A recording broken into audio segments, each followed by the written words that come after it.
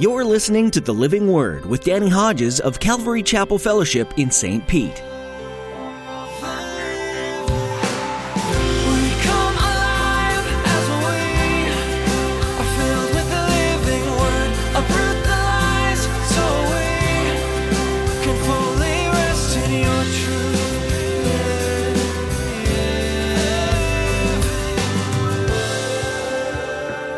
He wanted to develop in them an appetite for the heavenly because we're born with a natural appetite for the earthly. And those Israelites wandering in the wilderness, as God tried to teach them this, time and time again, they would say, why can't we go back to Egypt and get the food of Egypt? We're tired of this manna. We're tired of this heavenly food. It was a whole lot more physically satisfying to have the earthly food, the food of Egypt. And so many of them never developed, never learned what God was trying to teach them. One of the more amazing aspects of our faith is that not only does God want to save us from our sin, but He also wants to raise us up as children of His own. Rather than leave us to our own wanderings, He desires nothing more than to lead us as our Father. In today's message, Pastor Danny reflects on how our longing for the things of this world distract us from all that God desires to teach us. In his study, you'll learn that the more you give yourself over to the desires of God, the less attractive the things of this world will be. Now here's Pastor Danny in the book of Hebrews chapter 12 for today's edition of The Living Word. Did you know that Jesus himself as a human being, as a man, required discipline to mature?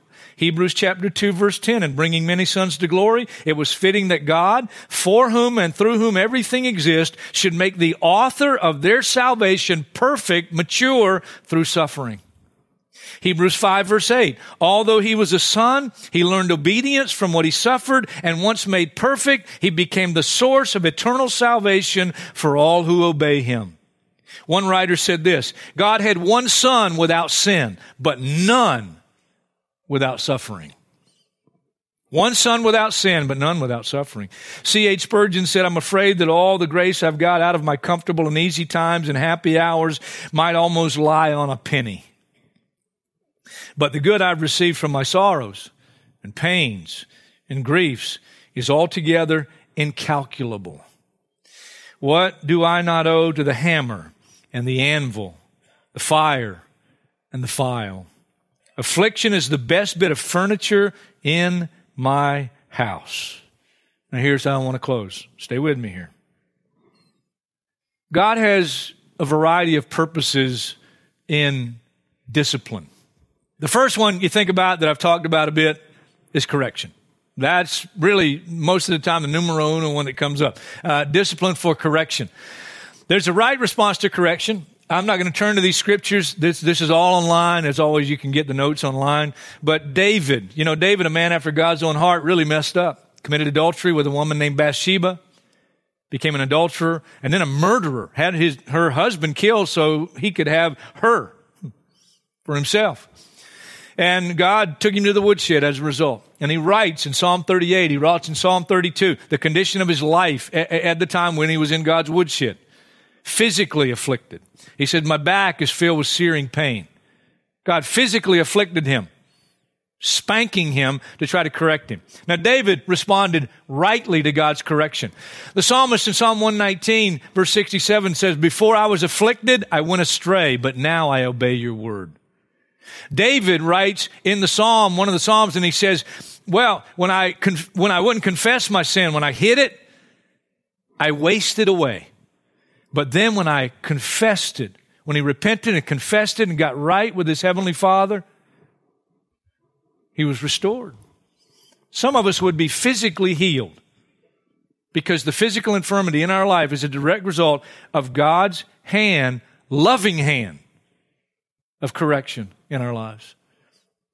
But there's a wrong response. King Asa, 2 Chronicles 16. Overall, a good king, but near the end of his life, he made a terrible mistake and he went back to the world's way of dealing with the enemy. He tried to buy them off, tried to buy off help. Now, God had already given him great victory by faith over another enemy army.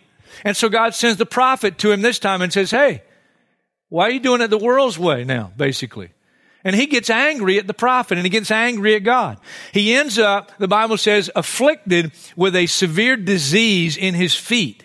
But it says he would not seek help from the Lord because now he's got an attitude. He'd only seek help from the physicians. He responded wrongly.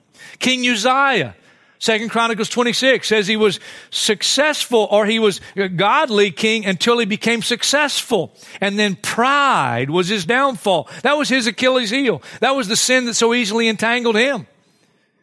He went and tried to do what only the priests were allowed to do, and he took a censer, went into the temple. 80 courageous priests confronted him, and instead of him responding rightly, he got angry at them, lashed out at them. God sent leprosy on his life. He became a leper. And the end of his life is sad. He lived alone, out of fellowship with the people of God. And that's the way he died. Wrong response. Second purpose in God's discipline is education. Deuteronomy chapter 8, verse 3. He humbled you, causing you to hunger, and then feeding you with manna, that's heavenly food. Speaks of Christ, which neither you nor your fathers had known, to teach you, education, that man does not live on bread alone, but on every word that comes from the mouth of the Lord. Here's what God was trying to do. He wanted to develop in them an appetite for the heavenly, because we're born with a natural appetite for the earthly. And those Israelites wandering in the wilderness, as God tried to teach them this, time and time again, they would say, why can't we go back to Egypt and get the food of Egypt? We're tired of this manna. We're tired of this heavenly food. It was a whole lot more physically satisfying to have the earthly food, the food of Egypt. And so many of them never developed, never learned what God was trying to teach them, to develop a heavenly appetite. And it has to be developed. Third, revelation.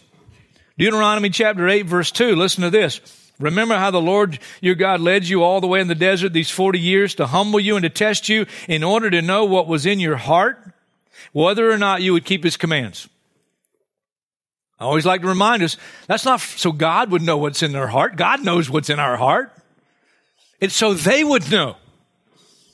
And so he brought them through these tough times, these tough circumstances, to teach them and to reveal to them the condition of their heart. But so many times they ended up blaming their circumstances and blaming other people and blaming Moses, blaming the pastor, blaming Aaron. Some of you in that situation right now, and you say, it's my wife's fault. I wouldn't be like I am if it wasn't for her. It's my husband's fault. I wouldn't have the attitude I had if it wasn't for him. He's such a dirtbag. It's my kid's fault. It's my boss's fault.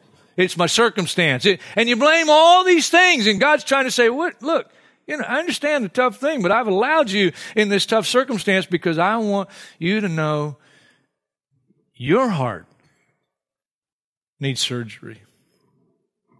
Your heart." And sometimes those tough times bring out the true condition of one's heart. And there's one more.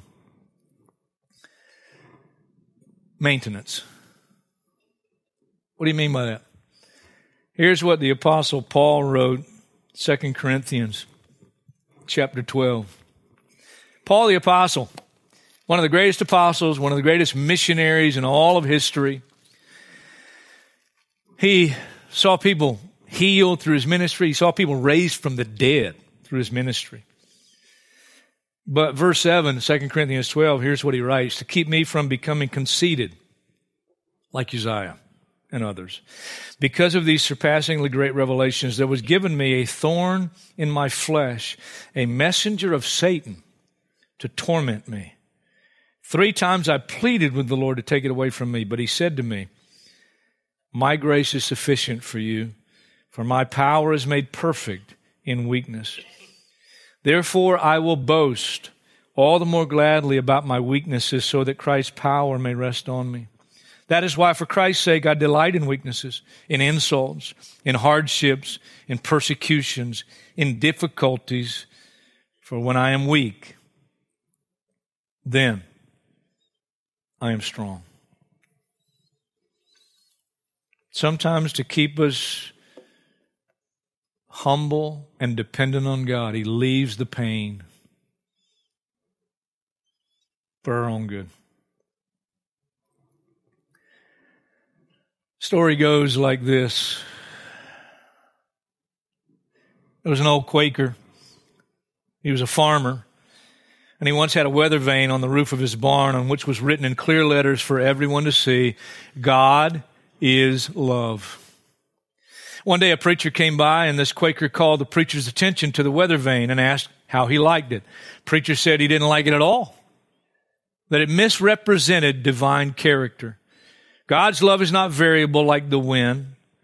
But the Quaker explained that the text on the weather vane was to remind him that no matter which way the wind is blowing, and no matter from which direction the storms come, still, God is love.